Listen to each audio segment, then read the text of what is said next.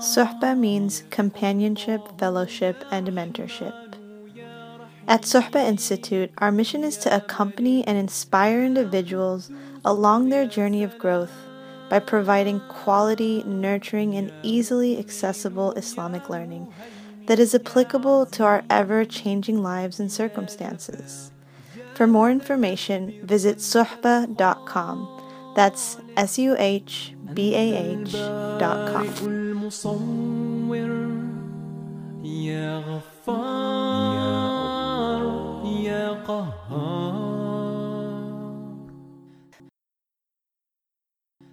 So to begin, I want to ask you guys, this is a part where you can interact. I do want to ask you guys, growing up in whichever respective places you call home, whether it's here, whether it's outside of the U.S., what was the picture or the characteristics of what an ideal, pious Muslim woman looks like? What have you learned growing up that was the idea of a good, pious Muslim woman? What were some of those characteristics that she had?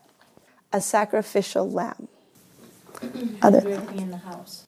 Have to do every single thing in the house. Okay. You did say of a pious woman, correct? Of just a woman. Of a Muslim woman. What we've been taught is the characteristics of a good Muslim woman, or the picture that has been drawn for us.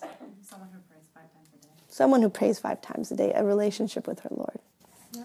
The backbone of the house. Sorry? Really, the backbone of the house. The backbone of the house, the one whom all of the duties of the house, the backbone. Yeah. Backbone. I mean, that's what I've seen my mother, and that's how I saw my father treated my mother. That she was the center, at the same time was the backbone. You knew if anything was wrong, that's the pillar. It's beautiful. Any other thoughts? Okay. So, let me tell you how, when I grew up here, particularly I grew up in Houston, Texas. Growing up here, this is kind of the idea that I was shown about what was a good Muslim woman. That if you wanted to strive to be a good Muslim woman, then you had to do the following things. One was that she should remain in the home. To the best of her ability, she shouldn't have any reason that she needs to go out. Number 2, she shouldn't work. She shouldn't have a career outside of the home. She shouldn't be doing anything else if she has children. That should be the only thing that she does, staying in the home and taking care of the children.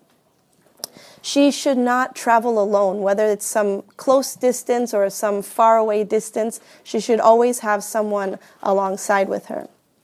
In fact, it was this idea that a woman has to be hidden, that the more hidden she was from society, then the better Muslimah that she was. Now, even to the point that's outside of the home, but inside of the home, she shouldn't have firm opinions. That if her husband was to have an opinion on a matter, she shouldn't give her response. That was what was painted for me as the picture of a good Muslim woman. And I'm not saying this is what my parents taught me, but this is what I had learned from society and culture. And, there's a saying that is put into books of Islamic literature. It's a saying in Arabic, and it says that a good Muslim woman only leaves her home 2 times in her life. 1 time from her father's home to her husband's home, and the 2nd time from her husband's home to the grave.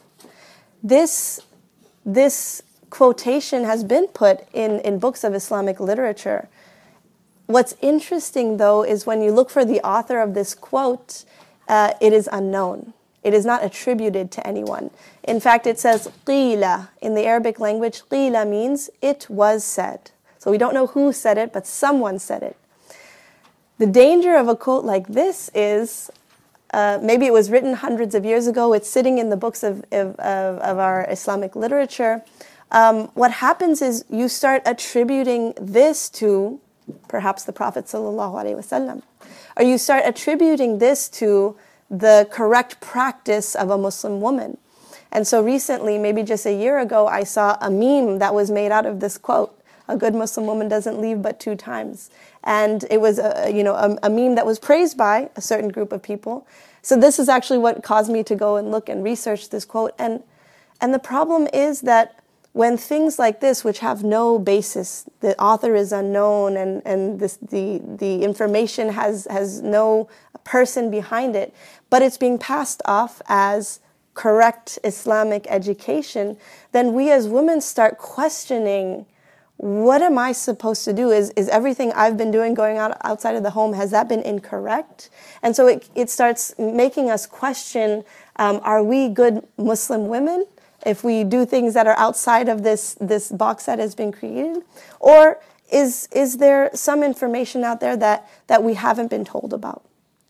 I'll give you another example.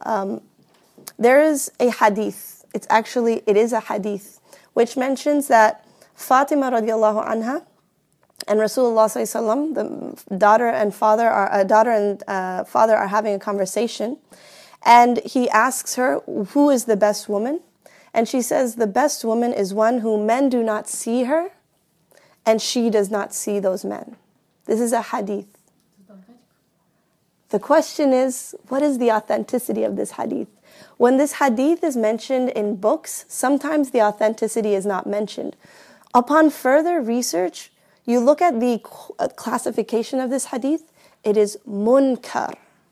Munkar means rejected, fabricated. Someone has put it out as a hadith of the Prophet ﷺ, but through all of the authentication processes of the scholars of hadith, they said, this is so weak, we can't at all attribute it to the Prophet ﷺ, that they called it munkar, rejected. They said you should not teach this to people except to teach them that it is rejected. This hadith should not be mentioned as a way to teach people how they should live, other than to teach them that it is something rejected that we do not take. Yet this hadith is one that is often put in our literature without the classification. So these confusions keep on coming, and we start thinking, how am I supposed to act as a Muslim woman in this world, whether it's hundreds of years ago or whether it's today? Well, I'll tell you what the reality is. The reality is that for most of our lives, we as Muslim women have been learning a narrative of Muslim women that is very, very narrow. That is very, very narrow. Not saying that it's all incorrect. Maybe perhaps there are some fallacies that have been put into our understanding. But for the most part, it's just that it's been a very narrow narrative. Imagine there's a 500-page book on women in Islam, and we've been learning about 10 pages. There are 490 pages that we just haven't uncovered or looked into or discovered to tell us, how did the women live at the time of Rasulullah sallallahu alaihi wasallam? I ask you this question in our Sunday schools, and I'm a result of the Sunday school system. In our Sunday schools, how many women, sahabiyat, did we learn about? How many of their names can we count? I would say growing up, I can't even count them on my fingers. There's not that many that we had heard about. As opposed to the male Sahaba, we had learned about Abu Bakr, Uthman radiallahu anh, Ali. We can name so many names, but how many women Sahaba can we mention? So does that mean they didn't exist? Or does that just mean that their stories are sitting undiscovered? The truth is, their stories are there. They are actually sitting in the seerah. They are actually sitting in the books of ahadith that we say are the most authentic books of ahadith. Sahih Bukhari and Muslim, their stories are sitting there. But without someone taking this information from a lens of a woman, these ideas have just not been passed down from generation to generation. When we think about women in Islam, when people talk about it and teach it, when teachers teach their students, they usually concentrate on that 10 pages, which is the fiqh of hijab, what to wear, what not to wear, the fiqh of menstruation, when she can pray, when she can't pray, what does she do? It became a very scientific knowledge of what she can and cannot do in certain circumstances. But There's a whole bunch of literature out there about the women at the time of Rasulullah ﷺ, how they lived their day-to-day lives, how they interacted with people in their family, outside in the public, with Rasulullah ﷺ himself, in the masjid, in the community. There's books and books of literature on that, but unfortunately, it's often just not passed down from teacher to student. Now, I wouldn't say that this is a agenda made by certain people. What I think it is simply when teachers are teaching, you would say Islam is an entire way of life, right? So you have to teach so much to your students. When there's something that they don't consider extremely important, so then maybe that information just doesn't get passed down from generation to generation. Teacher to student, they may talk about these 10 pages of women, but not the other 490 because they thought perhaps it wasn't important to include this information. However, what it takes is someone to look at this information, go to the Sahih Bukhari, go to Sahih Muslim, go to the Quran, and look at all of the ayat regarding women, look at all of the ahadith regarding women, and from that lens, start to try to find out what was the reality of their situation and their circumstances at that time. And what's amazing is someone actually did that. There is a man by the name of Abdul Halim Abu Shuqqa. Passed away recently in 1995. He wrote a book. Let me backtrack the book he wrote. Let me tell you the intention of his book. So this is a well-learned man, and he intends to write a book about the seerah of the Prophet ﷺ using only authentic hadith. So he says, I am going to write the life of the Prophet ﷺ only using the ahadith from Sahih Bukhari and Sahih Muslim and the other 4 sunan of ahadith. He says, I want to make a very authentic book of the Prophet ﷺ.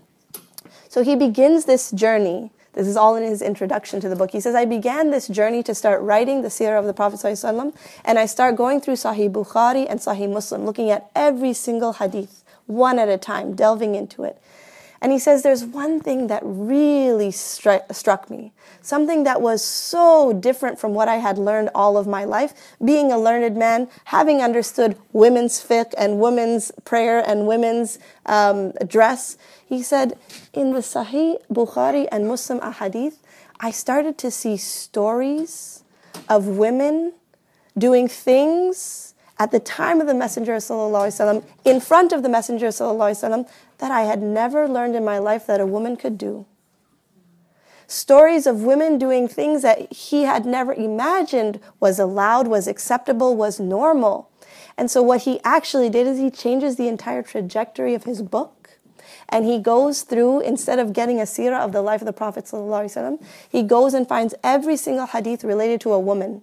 Maybe not even necessarily talking about a fiqh of women, but he said anything that was narrated by a woman, that mentions a woman, he looks into the nuance of the hadith to see maybe in the passing by of this hadith, you find some information about how they actually lived their life, of how they dressed, of how they interacted. And so he gets every single one of these hadith from Sahih Bukhari and Muslim and all of the ayat of the Quran, and he researches them and he makes this entire encyclopedia. It became a 6-volume encyclopedia called Tahrirul Mar'ah fi Asr al-Risala, the liberation of women at the time of the message. Now, what does he find in this book? What does he write in this book when he finds this information? First of all, he goes to talking about the way that Allah subhanahu wa ta'ala talked about women in the Quran. So he noticed that Allah subhanahu wa ta'ala was trying to give equality to women in a particular sphere, and that was the spiritual sphere.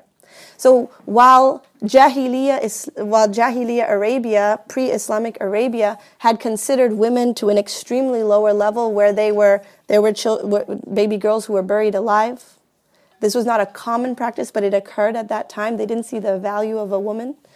Where women were inherited as property at that time, where if a father passed away and he had wives that were remaining, his son would inherit those wives as property. So this was a time where women were put at a very low level. Allah subhanahu wa ta'ala sends down revelation to honor the woman and to put her at a place where they had not considered was even possible for her to be.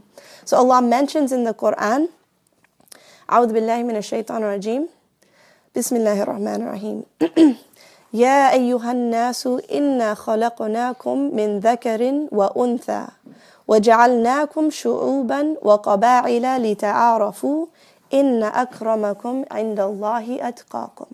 Allah subhanahu wa ta'ala says in Surah Hujurat, O you people, I have created you from dhakar wa untha, from man and woman. And we've made you different tribes and peoples so that you would know one another. And then the final line, Inna akramakum indallahi atqakum. Certainly the most noble from all of you, from man, from woman, from the different tribes and races, is atqakum, the one who has the most taqwa of Allah.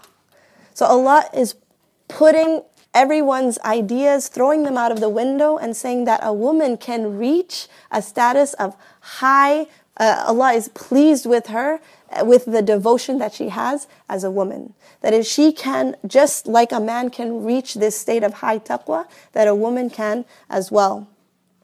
Allah mentions in Surah Tahrim, He says, وَضَرَبَ اللَّهُ مَثَلًا لِلَّذِينَ آمَنُوا إِمْرَأَةَ فِرْعَوْنَ. And in the next ayah, وَمَرْيَمْ.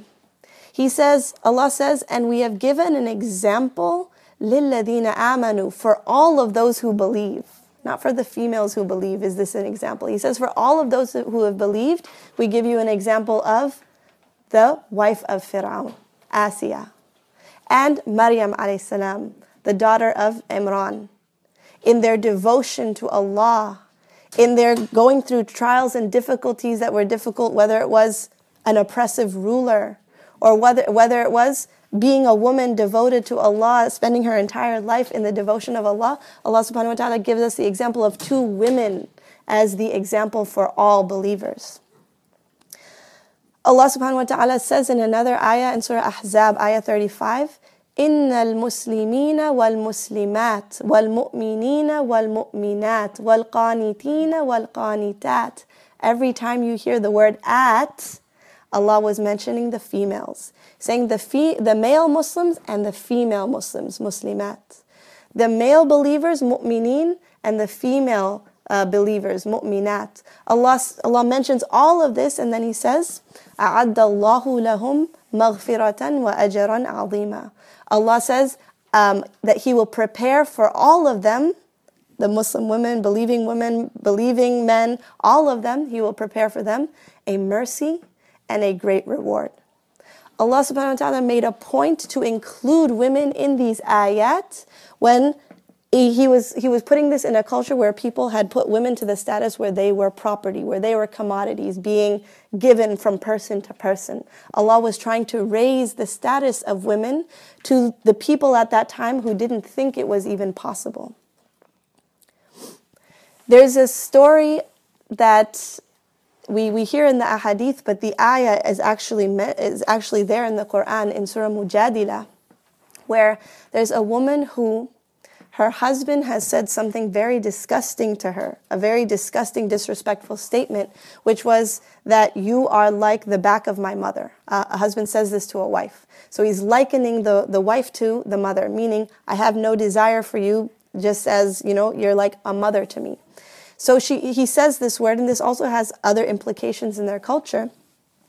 And this woman comes to the Prophet ﷺ and complains. She complains about her husband emotionally abusing her, being disrespectful and saying disgusting things to her. Allah reveals ayat at that time that say the following. أعوذ بالله من الشيطان الرجيم بسم الله الرحمن الرحيم قد سمع الله قول التي تجادلك في زوجها وتشتكي إلى الله والله يسمع تحاوركما إن الله سميع بصير. Allah subhanahu wa ta'ala is listening to this conversation between a woman complaining about her husband to Rasulullah ﷺ, and the ayat that are revealed is, Allah surely heard the conversation of the one who is complaining to you about her wife and is complaining to Allah, and Allah hears your conversation, and Allah is certainly all hearing and all seeing.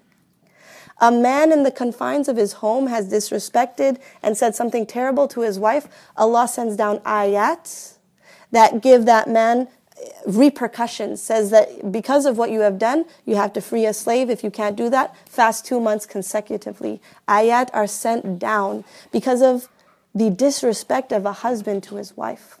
Excuse me. Mujadila means argue. Yes. She was arguing the Prophet Muhammad.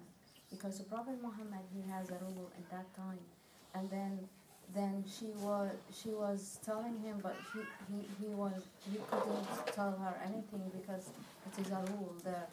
So then she argued. So then she went back to, she said that in this case I'm going to ask God. So she argued. So the whole surah means arguing. So she was arguing the Prophet Muhammad. So now in these days, they say woman cannot just argue either her husband or anyone. She was arguing the Prophet Muhammad himself. And that's why the Quran was supporting women. And until now, we don't know that she is supported by Allah. Just like this. So it is hidden. Just like a story hidden in his story. Jazakumullahu khairan. Exactly. So the surah Mujadila means the one who is arguing. She's brought her case forth. So actually, to go into more detail, because you brought it up, the detail of the situation is that the words that this man has said, that you are like the back of my mother, which is called dhihar in the Arabic language, it was a way of jahiliyyah of divorcing your wife. It was a way, instead of saying, I divorce you, you say something disgusting like that. You are like the back of my mother. And so she is coming to the Prophet ﷺ and saying, he said these words, does that mean I'm divorced or not? Is this Islamic divorce or not? And how can he say these things? I've had children with him. I bore children from him, etc. So she's in a state where she's actually upset, and it says tujadiluka, allati tujadiluka. She's actually like trying to have a back and forth with the Prophet ﷺ.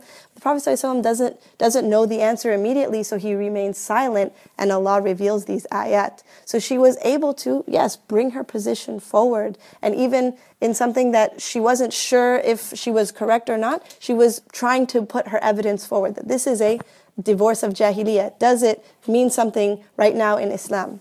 Right, and Allah here is trying to document this, so nobody will hide these kind of things. Absolutely, absolutely.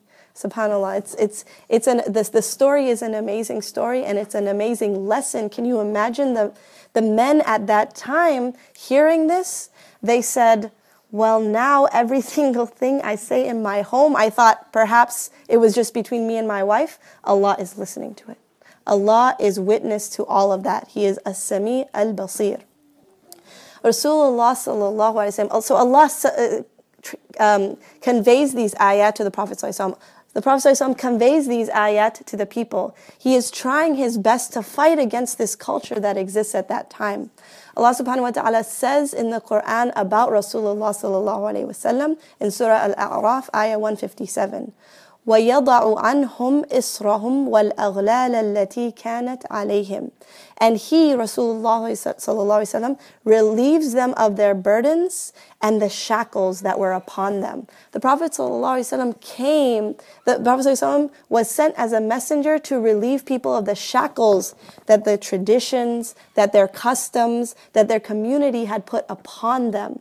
And amongst these shackles were the shackles that were put upon women at that time.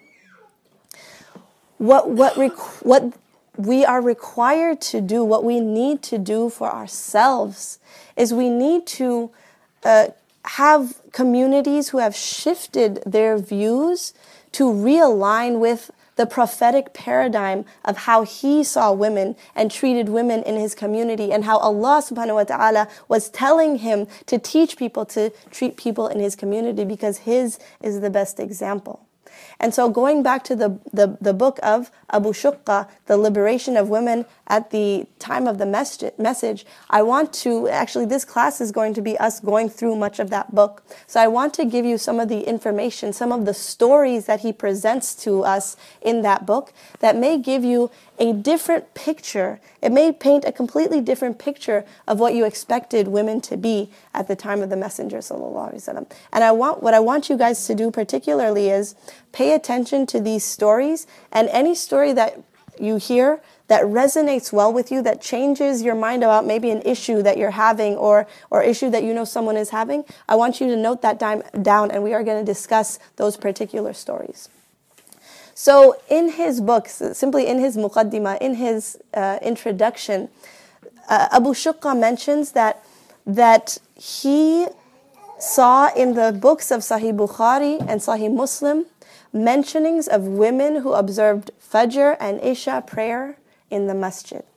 Now, why do you think it was important to mention Fajr and Isha prayer? What does it look like outside? It is dark outside.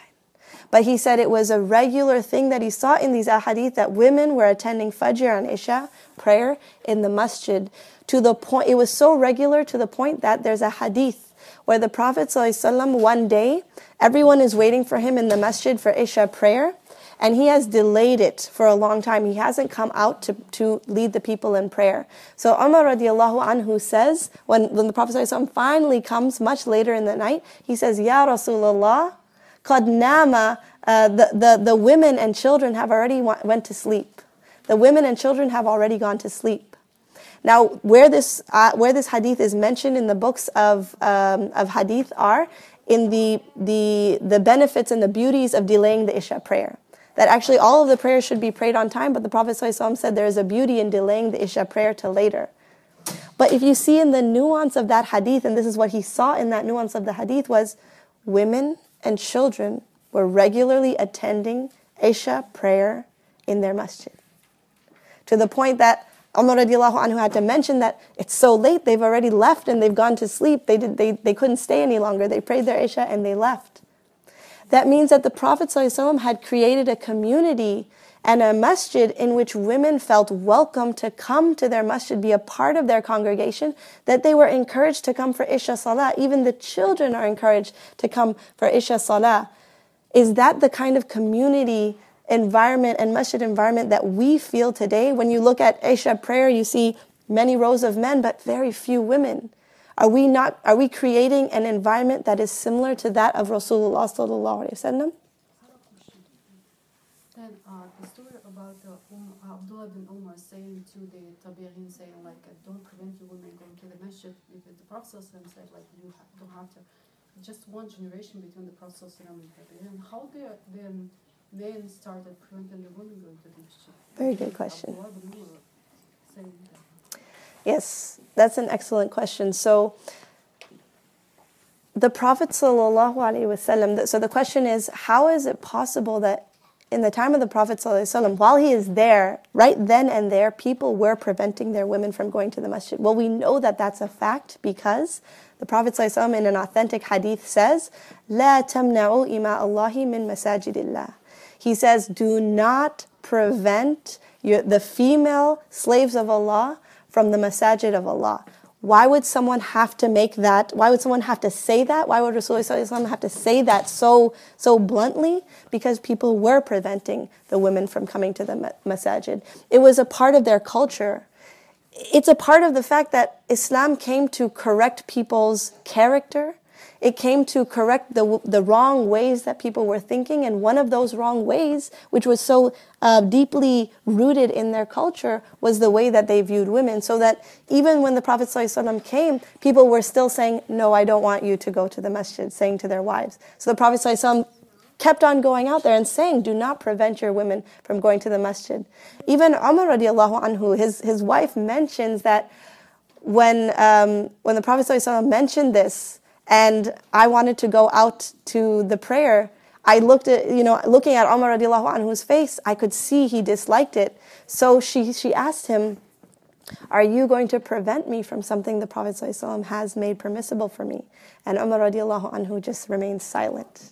It was in their culture, it was embedded inside of them that they had this idea of what status women should be. But the Prophet ﷺ came there to change that culture. It came there to try to change the way that they were thinking. But even to the point where one generation later, Abdullah ibn Umar, the grandson, Abdullah ibn Umar is the son of Umar ibn al-Khattab. His son, there is a conversation in books of history which mentions that Abdullah ibn Umar says to his son, the Prophet ﷺ said, do not prevent your women from coming to the masjid. And Abdullah ibn Umar responds to his father, the grandson responds to Abdullah ibn Umar, but I will surely prevent my women from going to the masjid.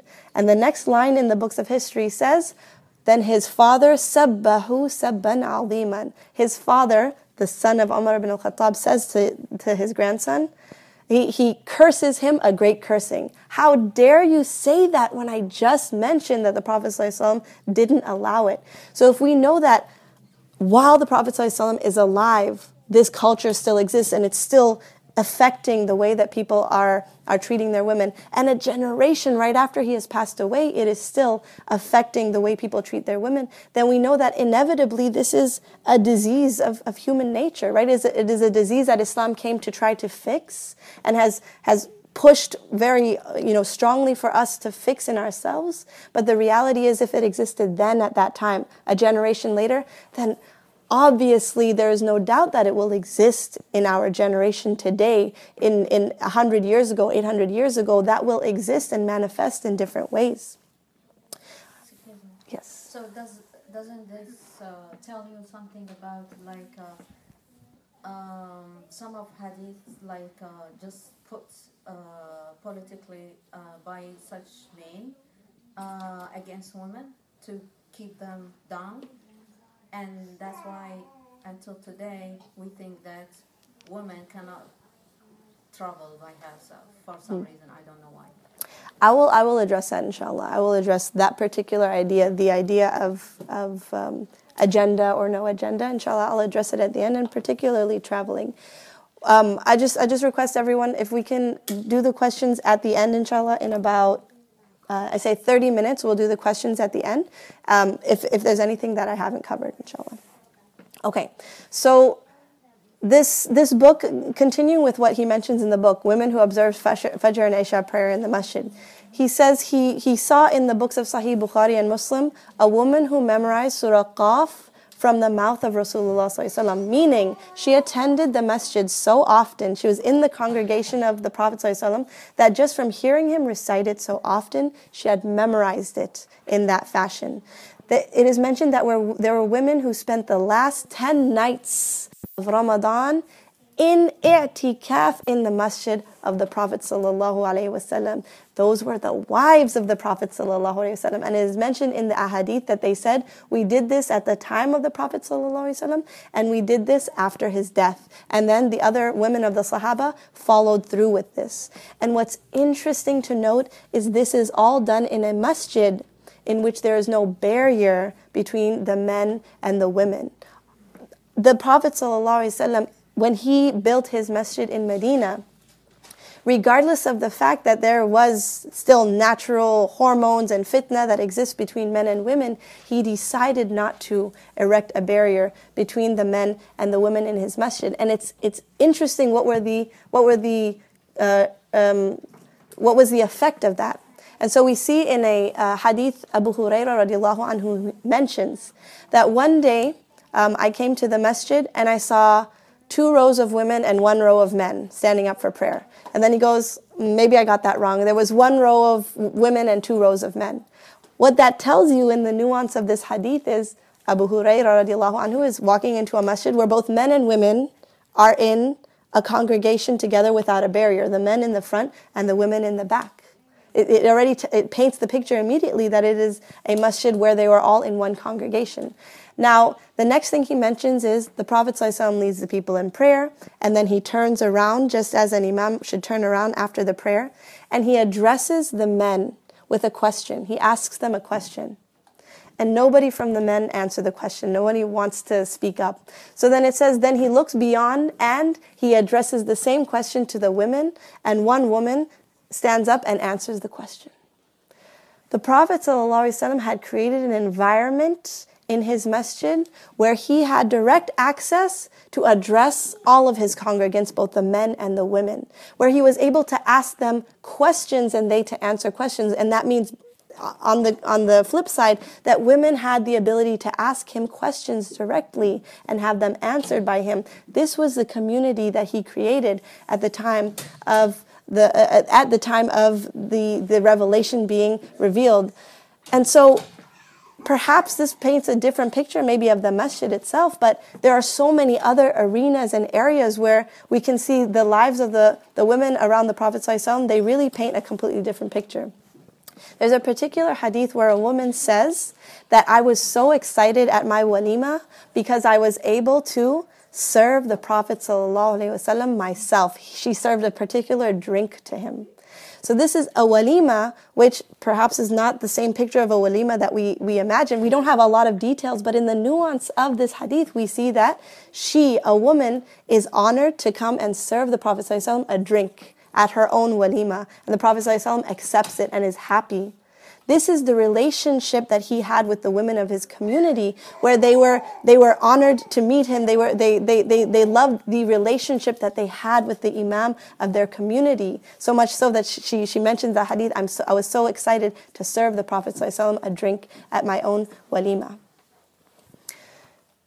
In the sphere of women going outside of the home, we have numerous ahadith which paint a completely different picture than what we had expected.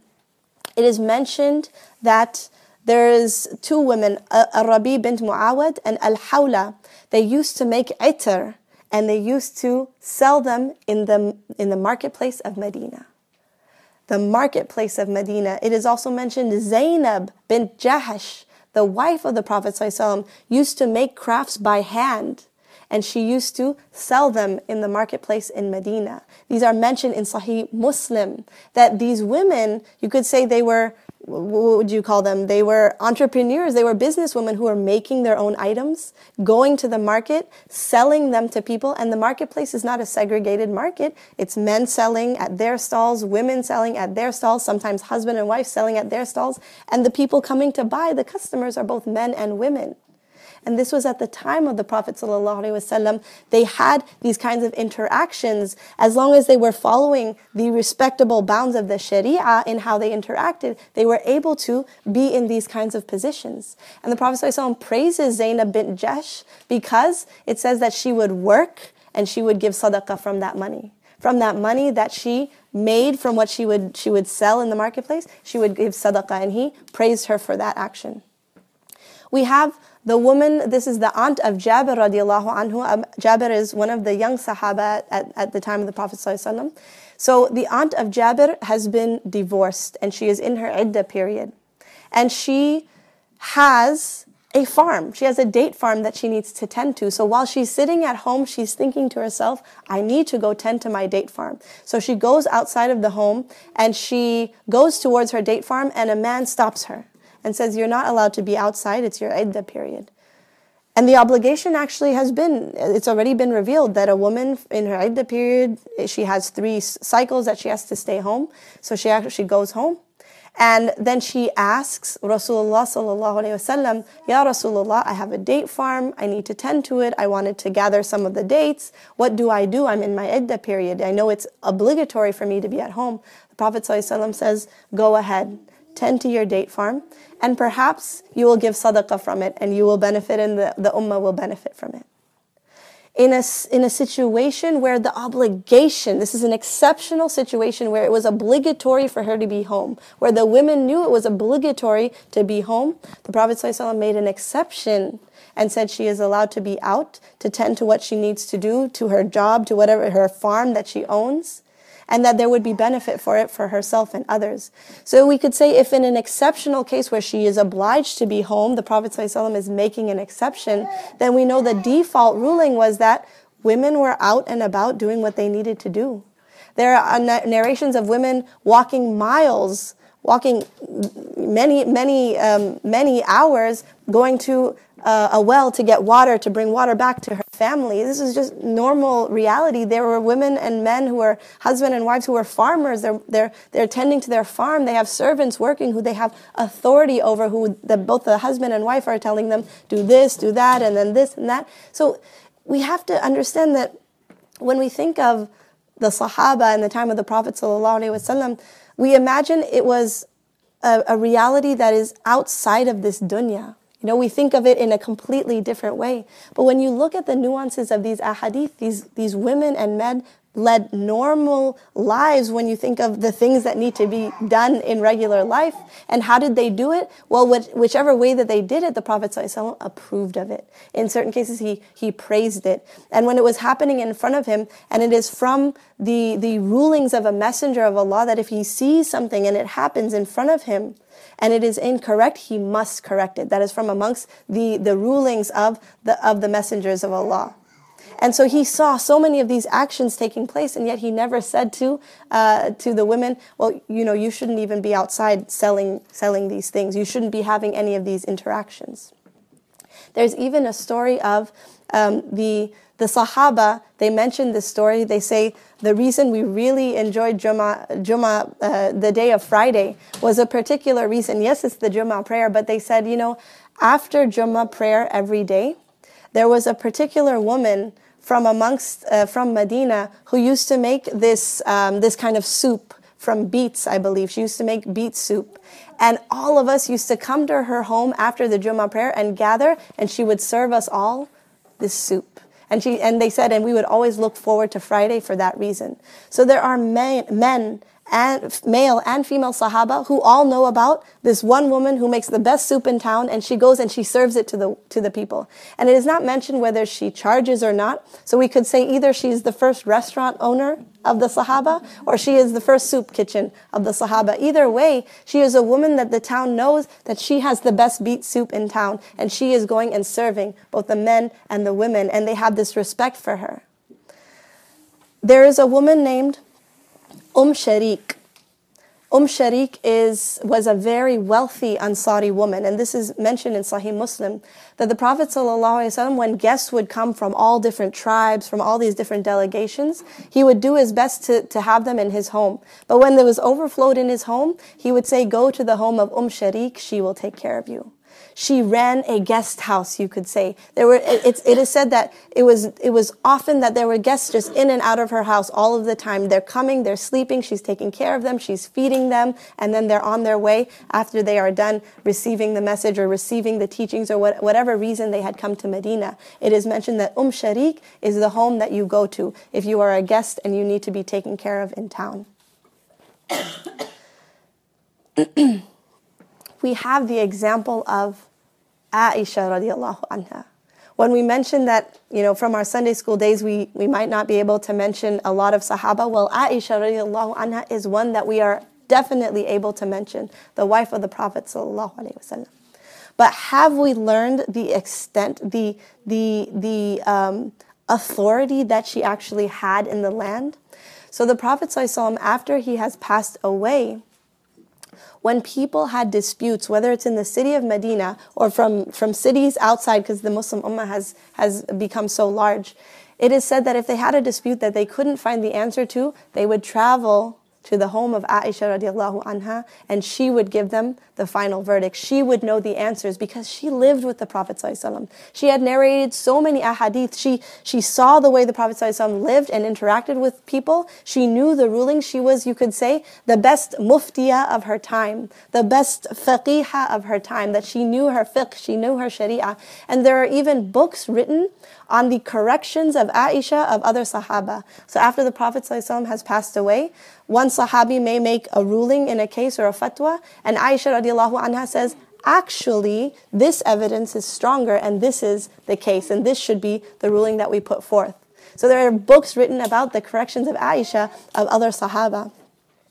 We have the example of, I know we heard there's a Nusayba here in class. There's a story of Nusayba bint Khabbab, radiallahu anha. Now this is a particularly exceptional case, but it's worthy of mention because of how the Prophet ﷺ reacted to her actions. So whenever there was a battle between the Muslims and another army, it was often that they would send women to come and take care of the wounded at the battlefield. One particular woman, Nusayba bint Khabbab, is an older woman. She has grown sons. Nusayba bint Khabbab doesn't come to the battlefield ready to heal the wounded. She comes with her armor and her weapons. And she comes onto the battlefield, and particularly at the Battle of Uhud, she is literally one of the bodyguards of the Prophet ﷺ, where the Prophet ﷺ says, in the Battle of Uhud, things got really difficult, where the army was really coming on to the Muslims and even getting very close to the Prophet ﷺ. And he mentions in an authentic hadith, whenever I looked to the left, I saw Nusayba. And whenever I looked to the right, I saw Nusayba. I saw her fighting right in front of me. She was literally standing in front of the Prophet ﷺ. Someone came from the right and she fought them. She defended the Prophet ﷺ with her weapons, with whatever ability she had. And the Prophet ﷺ, after this battle, praises her and says, "Oh, how brave you are. Oh, how brave you are, Nusayba, for what you have done at the Battle of Uhud." In an exceptional case, we won't say that all the women were fighting in the battlefield. No, it was not a norm. But when one woman decided to, and she was so brave and courageous and did this, the Prophet ﷺ didn't rebuke her. In fact, he said how brave she was for the actions that she took on the battlefield. Now, with all of this information in mind, we see that this idea where the Prophet ﷺ valued the women in his community, this value he gave to women, it trickled down.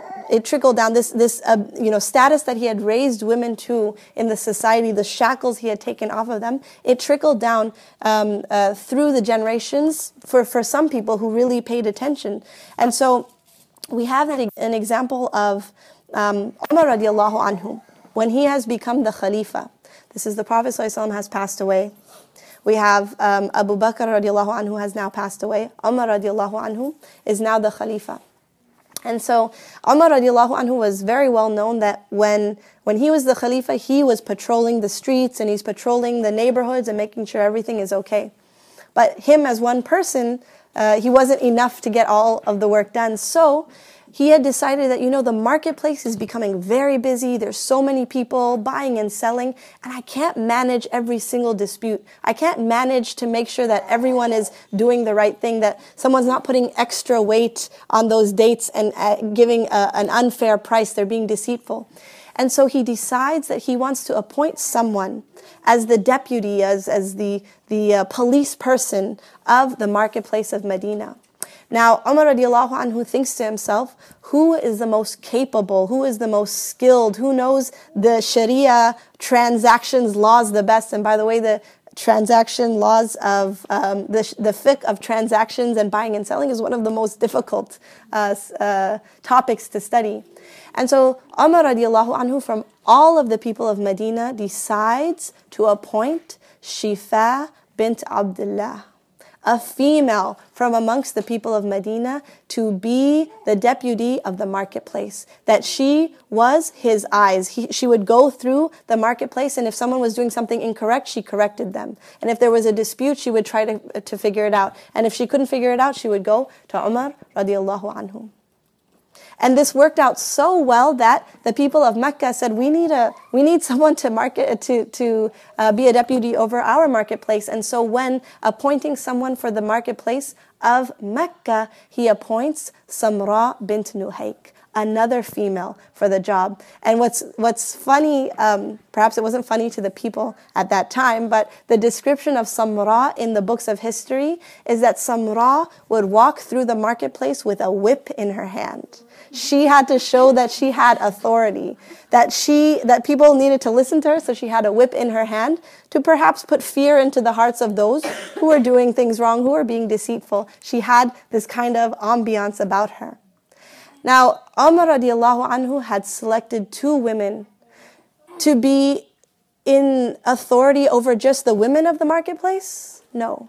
Over everyone of the marketplace. And was this a very particular woman's issue? Has this have anything to do with dress or menstruation? No. He saw these women as the most qualified for this job. He didn't look at it based on their gender, their race, their age. He looked at it based on their qualifications for the job. This is something that the Prophet ﷺ had taught in his community. He had taught the value of people for who they are and the skills they have, rather than the race or the gender or the age that they were. The Prophet ﷺ appointed so many young men as leaders of the armies. He appoints Bilal radiallahu anhu as the mu'adhin. He appoints Abdullah ibn Maktoum, a blind man, as the mu'adhin, as the second mu'adhin, and actually as the deputy of the entire city when the others had left from Medina to engage in battle. A blind man was left. And so the Prophet ﷺ appointed people in positions and valued them for their skills and their abilities, rather than all of these other social statuses that we have put upon people, their gender, their race, their age.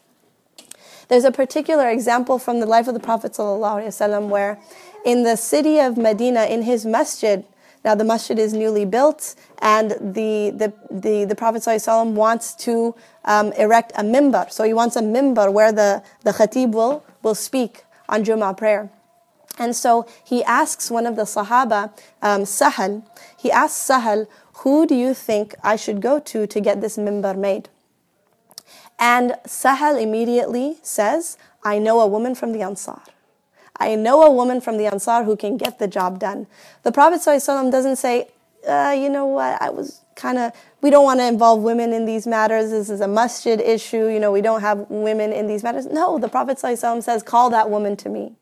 And that woman comes and he says, we need a mimbar, get the best wood, get the best everything. She goes, she has perhaps her own carpentry business, whatever it is. She has her servants get the correct wood and the correct style, and she makes the best mimbar, and she presents it to the Prophet ﷺ. And now the mimbar that is sitting in the masjid of the Prophet ﷺ at that time was made by a woman, because she was the one who could get the job done the best.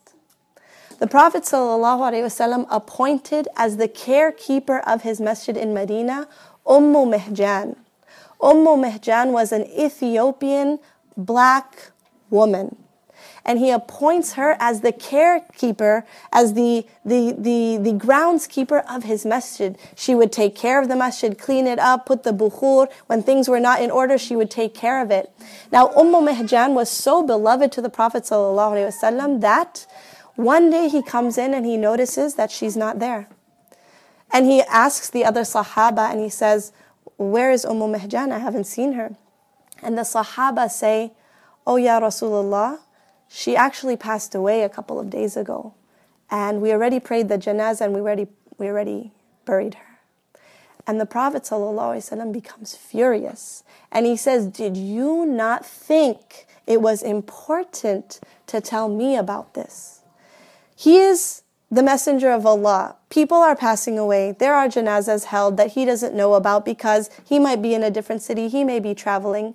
This is one particular one he didn't know about. But the fact that they thought it wasn't important to tell him, he was very upset because he valued this woman who took care of his masjid. And so the Prophet ﷺ goes immediately to her grave and he prays his own separate salat al-janazah over Mihjan radiallahu anha. The Prophet ﷺ was fighting against a culture. He was fighting against a culture which put women at a level that meant that they were just property. But the Prophet ﷺ was doing his best to change the opinions of people, to take the shackles off of the women and the men and the community from the traditions that had been plaguing them for so long. Umar radiallahu anhu mentions in a hadith that he sees kind of the difference between before Islam and after Islam. And he's just mentioning this in passing. He says, before Islam, we never used to let the women into any of our affairs. And with that simple statement, it tells us that everything has changed. They never used to be led into the affairs of perhaps between husband and wife, who's right, who's wrong. They weren't led into those affairs. Outside of the home, politics, anything like that, they weren't led into those affairs. But Umar is mentioning after Islam, it's a different story. Yeah, I just have a question. So, like, I don't ever hear stories about certain people at the time of the Prophet ﷺ that struggled with that change. And like now, you see a lot of people struggling with that change in our society, even in modernity. But so, is that just something that we just don't read about, or is that something that did it take time for that to change, and people had to change like the perception of how you treat your slaves? For example, you see stories about how people used to treat their slaves and how they had to make that transition of treating them with more respect and equality. So, like, do I just never see anything about like them making that transition of how to treat women, or is that like from the Sahaba, or is that a misconception? Well, so it did occur at the time of the Prophet ﷺ. As you can imagine, when a society is treating women to a certain, putting them at a certain level, it is now going to flip the table for a lot of people who thought very differently. And so, for example, Umar radiallahu anhu still feeling like, I don't want to let my women go out, but knowing that I have to adhere to the rulings of the Prophet ﷺ. There were still other people from different tribes who didn't allow it, to the point where there's a hadith mentioning a woman from another tribe from far away comes and meets one of the women from Medina.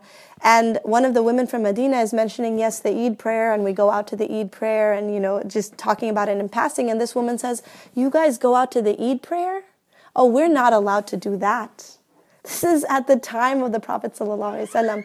And that woman then narrates the hadith of the Prophet ﷺ and says, oh yes, the Prophet ﷺ actually encouraged the women. He said, the young and the old, the menstruating and the non-menstruating, he was trying his best to say, get everyone out of the house and make them a part of this big Eid celebration. And this woman says, I never heard of that. I didn't know that. And so the information, if it was spreading, maybe it wasn't getting to everyone. And when it was getting to people, they still rejected it because of this strong overarching tradition and culture that is so deeply seated. It was difficult. There's a mentioning of a woman who says to the Prophet ﷺ, Ya Rasulullah, the men are mentioned so many times in the Quran, what about us? And that is actually said as one of the reasons of revelation of that ayah, إِنَّ الْمُسْلِمِينَ وَالْمُسْلِمَاتِ وَالْمُؤْمِنِينَ وَالْمُؤْمِنَاتِ. Allah heard the complaint of that woman. Women are not mentioned so much in the Quran, and Allah says, I will mention you if that is what is necessary. Even though in the Arabic language, when you say Muslimun, it means both men and women. The Arabic language has a default that when you say Muslimun, Mu'minun, it includes both men and women. But she wanted to hear that the women were also venerated and honored, and Allah heard that complaint and immediately had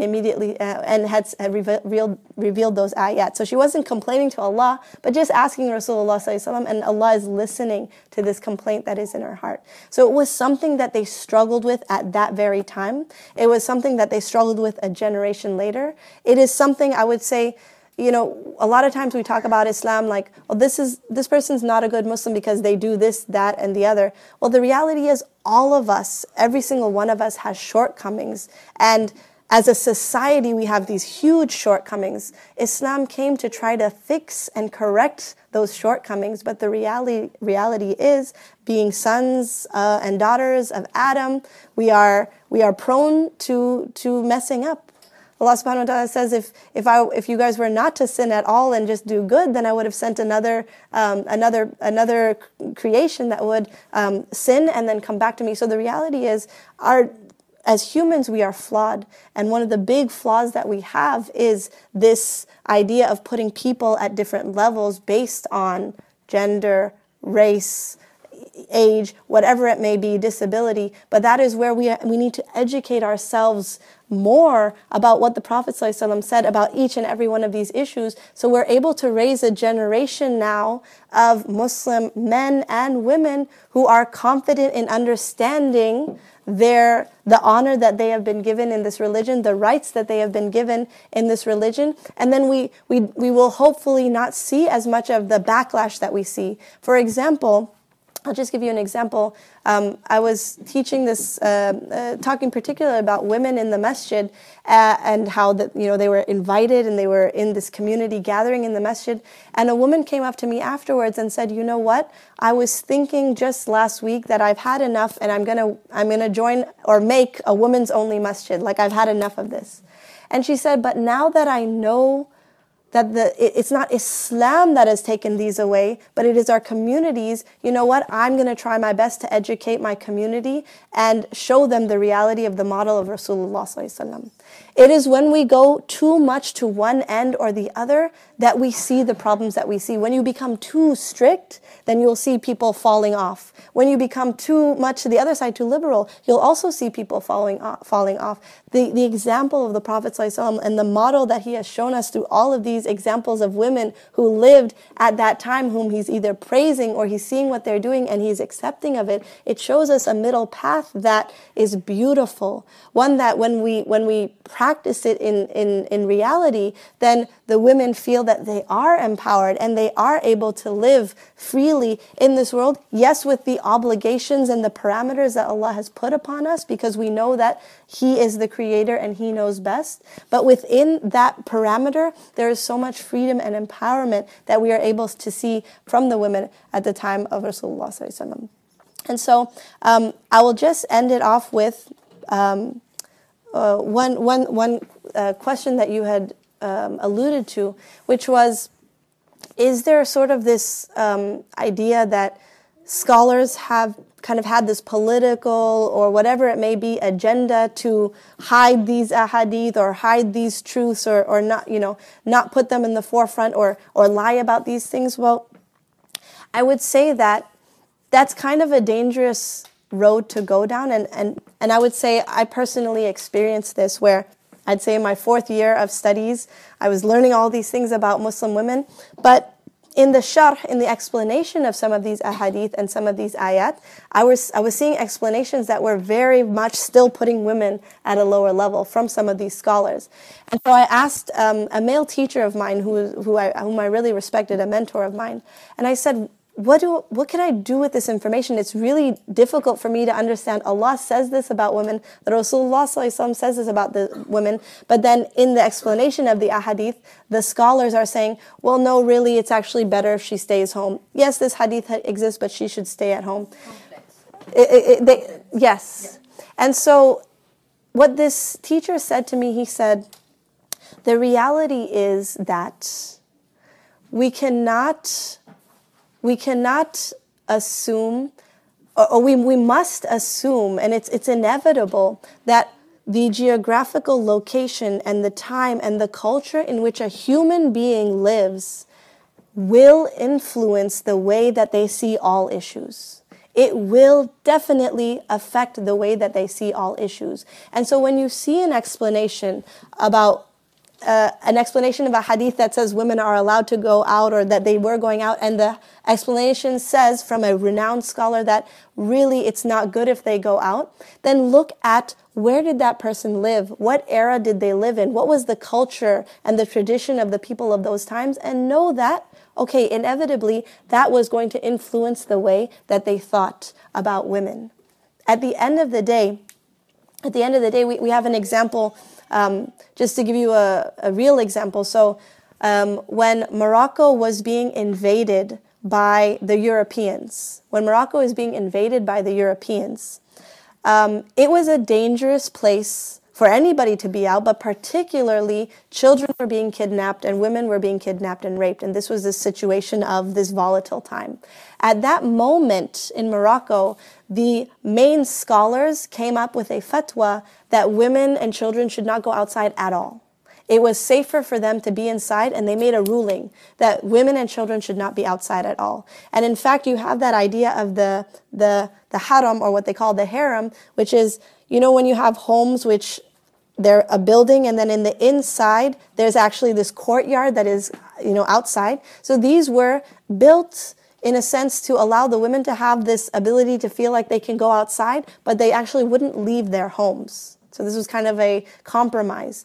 Now, at that time in Morocco, do you think that there were a lot of people that were against this ruling? Maybe some, but not a whole lot, because they saw the reality that when we were going out, they were kidnapped and not coming back. Now the question is, do we in Houston, Texas in 2018 take that ruling and that explanation and that fatwa and apply it here, now, and in our circumstance and situation? No. And that's why it's so important for people to understand the flexibility of the fiqh that Rasulullah ﷺ and that Allah has left for us. Where things were left vague, it is up to the ijtihad, the diligent working of the local scholars of that time to come up with how to understand that Quranic ayah or that hadith in terms of how it applies to us today, in our situation, in our location, and with our circumstances. And so I wouldn't say that there was particularly an agenda, but I would, the reason that all of these things we've never heard about, I don't know if there's particularly an agenda, and I would say a researcher or a historian really needs to look into that. But I do believe that what it requires today is people to be looking at all of these issues, particularly women's issues, looking at it from the lens of a woman who lives in this location in 2018, and asking our scholars to look at all of the evidences to see what would be the ruling in such a case like this. Now, I'll give you an example of how scholars have come to different conclusions about things. And this is the last thing, also answering your question about women's traveling. So, in regards to women's traveling, for example, the Prophet ﷺ in an authentic hadith says, a woman should not travel a travel of 3 days or more, except that she has her mahram with her. And there are other narrations that it says 2 days or more, or 1 day or more. So essentially, what do we see from this hadith? That she is taking a long travel. Okay, so we have that one hadith. Now we have on the other hand, a hadith of the Prophet ﷺ where he says, Bushra, glad tidings to you all, to the entire Muslim ummah, that there will be a time where a woman will travel from this city to a very far away city and not a single person will bother her. She will travel on her own and not a single person will bother her. Now, how do we reconcile these two ahadith? Well, Ali radiallahu anhu says, the Prophet ﷺ, after he's passed away, Ali radiallahu anhu says, I witnessed the reality of that hadith in my lifetime. He says that one day a woman is coming on her horse or whatever travel animal she's coming on, and she is all alone and there's nobody with her and we don't recognize her, so she was a traveler. And so he goes to this woman curious and asks her, where did you come from? And she says, I came from this city, the city mentioned that the Prophet ﷺ mentioned. And he said, and were you alone? She says, I was alone. And he says, did anyone give you any trouble? And she said, no one so much as even gave me a second glance. There was no trouble in the land. Now, the question is, what scholars have to do. So now, from these ahadith come two main scholarly opinions. One is that a woman on any travel that is a long travel, she must have a mahram. And then the second opinion is, no, perhaps there's something else that we need to be looking into. And so scholars of the past used to say, no, it was generally just the default rule is she does not travel at all as long as it's a long travel. So scholars later on, they look into the hadith and they say, okay, what is the illah? The word means the factor that made that action haram. What made it haram for a woman to travel on her own without a mahram for 2 or 3 days? So they said, well, at that time, a travel of 1 day, think about it, 24 hours. So we're not talking about going from home to home or home to Walmart or even home to 30, 40 minutes away or an hour away. It was a long travel that was going to take a long time. So this travel meant that a woman on her own was going to be traveling through the desert. And what happened to women who traveled on their own in the desert at that time? There were people at that time which were called desert bandits. They're waiting for an easy prey on the road that they can mug or rob or kidnap or do whatever. This was just the reality of the time of the Prophet ﷺ. There wasn't a lot of safety when you had tribes and tribes and tribes who are warring tribes. So there was not safety on the road. And so for the safety of a woman in an unsafe kind of location, a long desert travel, the Prophet ﷺ made it obligatory for her to have a mahram. Now the Prophet ﷺ is then giving a bushra, a glad tiding that there will be a time that that safety can be guaranteed. And that time came when the Prophet ﷺ finally, at near the end of his prophecy, Fath Makkah happens. Mecca is regained by the Muslims. Now all of the cities all over Arabia and the Middle East are becoming Muslim. Everyone's accepting Islam. And now there is safety in the land.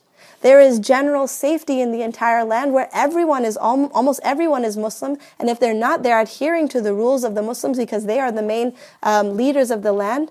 And now it is safe for a woman to travel. And the Prophet ﷺ gives glad tidings that there will be a day that a woman will travel on her own. So what the scholars have come to the conclusion with is, if there is not safety guaranteed, there is danger in this travel that a woman will take, she should have a mahram. But if safety can be guaranteed, then it should be fine for her. And this actually happened with the wives of the Prophet ﷺ. So after the Prophet ﷺ had passed away, Aisha radiallahu anha wants to go and make Hajj. She wants to make Hajj, but she doesn't have her mahram, Rasulullah ﷺ, with her. And she is basically, it's this argument between, or a debate between the wives of the Prophet ﷺ, they're all like, yes, we all want to go for Hajj.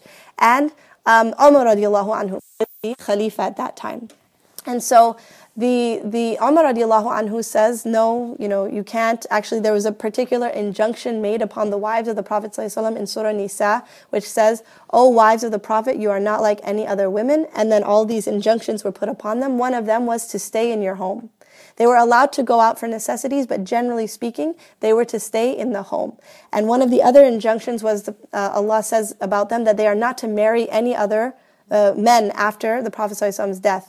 And another is, if a man were to come into her home, it should be from behind a veil, min wara'i hijab, and from behind a curtain. And so these particular injunctions put upon the wives of the Prophet ﷺ, you could say they were protection for them because they were not to marry any other women after Rasulullah ﷺ. So there were particular protections put in place. They were not going to go out as much. There was not going to be this ability that someone may desire and there may be fitna for them. Now, they have this kind of ruling obligation over them. And Umar radiallahu anhu says, no, you guys can't. You guys can't go for Hajj.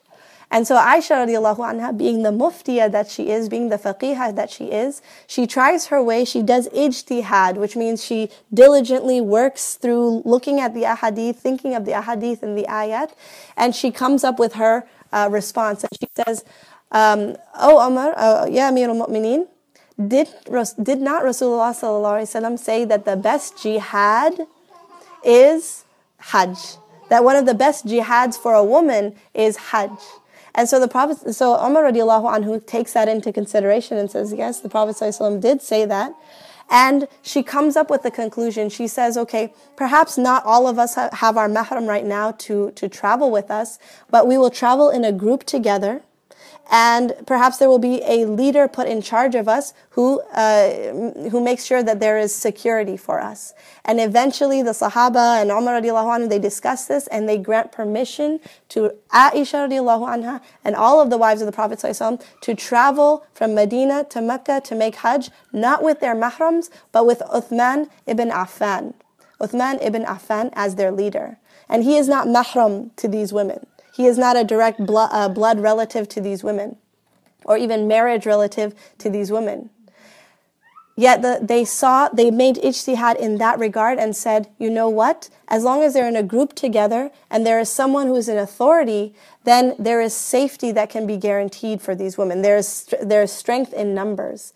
And so from this example of Umar radiallahu anhu and the Sahaba, the scholars came up with the understanding that if there is safety ensured for a woman and she is in a group traveling, for example, she is on an airplane with a group of, there's other people in the airplane, right? There's authority in the airplane. There are the people who manage the airplane. If something was to happen to her, someone was going to take care of that matter. Or she's on public transportation like a train or a bus where safety can be ensured because there are multiple people and there's authority in place. Then they said it is permissible permissible for her to go on that travel. However, if she is going all by herself on a travel to a place where safety can't be ensured, or the route to there cannot be ensured, and there are no other people, other people in that gathering, or there's no authority in the land to take care, then she should have a mahram in that case.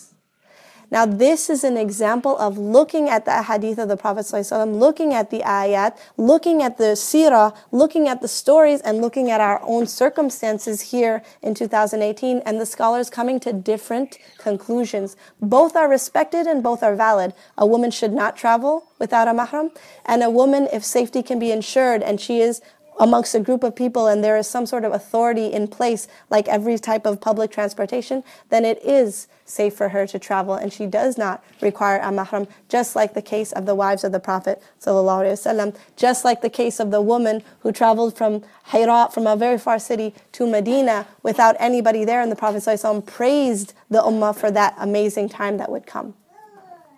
And so it requires, just like Abu Shuqqa did, it requires us to learn about women. It requires us to educate ourselves about the true narrative of women in Islam, so we can know our rights, so they're not trampled upon, and so we can teach our children in the next generation. In our Sunday schools, we can mention the names of these women so that our boys and our girls grow up knowing the status of women in Islam, the God-given rights that Allah has granted to us, instead of allowing ourselves to continuously be shackled by the traditions and the cultures that have come and made their way inevitably into our lives. And I'll finish it with just one story. I keep saying I'll finish it, but we're going to open it up to discussion. Is it salah time? Yeah, it's going to be in just 1 minute, the formal salah. Okay. Who's leading it though, because I don't see any. There's nobody there. Okay. So what I'll do is we can pray salah, and then we can, what would you like to do next? So outside we have some snacks, some food, and some tea. So the hope is that after salah we'll get some tea and snacks and stuff, and then we'll start the Q&A and the discussion in the open forum. Okay, inshallah. So please don't just grab food and bounce, come in. We have, That's yes. The whole point of this class is to form connections with each other and to have these kind of discussions. So we have a good another hour and 15 minutes for those who want to stay. Please stay, and we will discuss. What I wanted to definitely hear from you guys is one of the stories and how it is able to impact you, and then any questions that you guys have. But I wanted to end it with one story. When I was in Malaysia, I met a girl who, she came up to me. She became my friend later, but when she met me, she was in the masjid and she asked me, I don't really know how to pray in congregation. What do I do? Do I say things out loud? Do I have to remain quiet? What do I do? And so I explained to her, it was Dhuhr Salah. I explained to her the rulings of Dhuhr Salah. Then I asked her, where are you from? And she said, I'm from Afghanistan. And my entire life, I was never allowed inside of the masjid. It was barred for women altogether. And she said, I had never prayed a prayer in congregation. And she said, in fact, not only I had not gone to the masjid, I was afraid of the masjid because we were told this is not a place for us. And so she said, the only Islamic education I got, because the masjid was where the madrasa was, where the schooling was for Islamic education, she said the only education I got was from my mother. And my mother had, at some point in her life, been barred from the masjid, so her knowledge was limited. And so she's saying that for the first time in my life, in 20 years, I had to travel across the sea, not the sea, Afghanistan and Malaysia are close by. She had to travel that far. She said, this is the first time I'm able to learn about my religion. Though she's living in a Muslim country, the rights that were given to her by Allah, that the Prophet ﷺ tried so hard to fight for, they were taken away and stripped from her and trampled upon, to the point that she thought that actually women are at this place. She thought Islam taught us that women are at this place. But slowly she started learning and understanding her rights, and to the point that there were so many women in Malaysia there who had come to study from all over the different parts of Asia. They said that they had no desire to go back to their own countries because they knew how they would be treated. They knew how they would be treated. But they said, if anything, it's at least they can go back and try to help the other women who are still shackled up. If anything, perhaps they can go and tell them the reality of what it really feels like to be a Muslim who is empowered by the words of Allah and the sunnah of our Rasulullah sallallahu alaihi wasallam. Alhamdulillah, we are not perhaps in that position. We are not shackled up to that state. But there are people living in this world at this point who still are. And it is our responsibility to try our best to get that information out to them, whether it be teaching your family members, whether it be teaching your friends, whether it be, holding classes and teaching, whatever it may be. We need to start this revolution where people are able to understand the reality of women in Islam. أقول قولي هذا واستغفر الله لي ولكم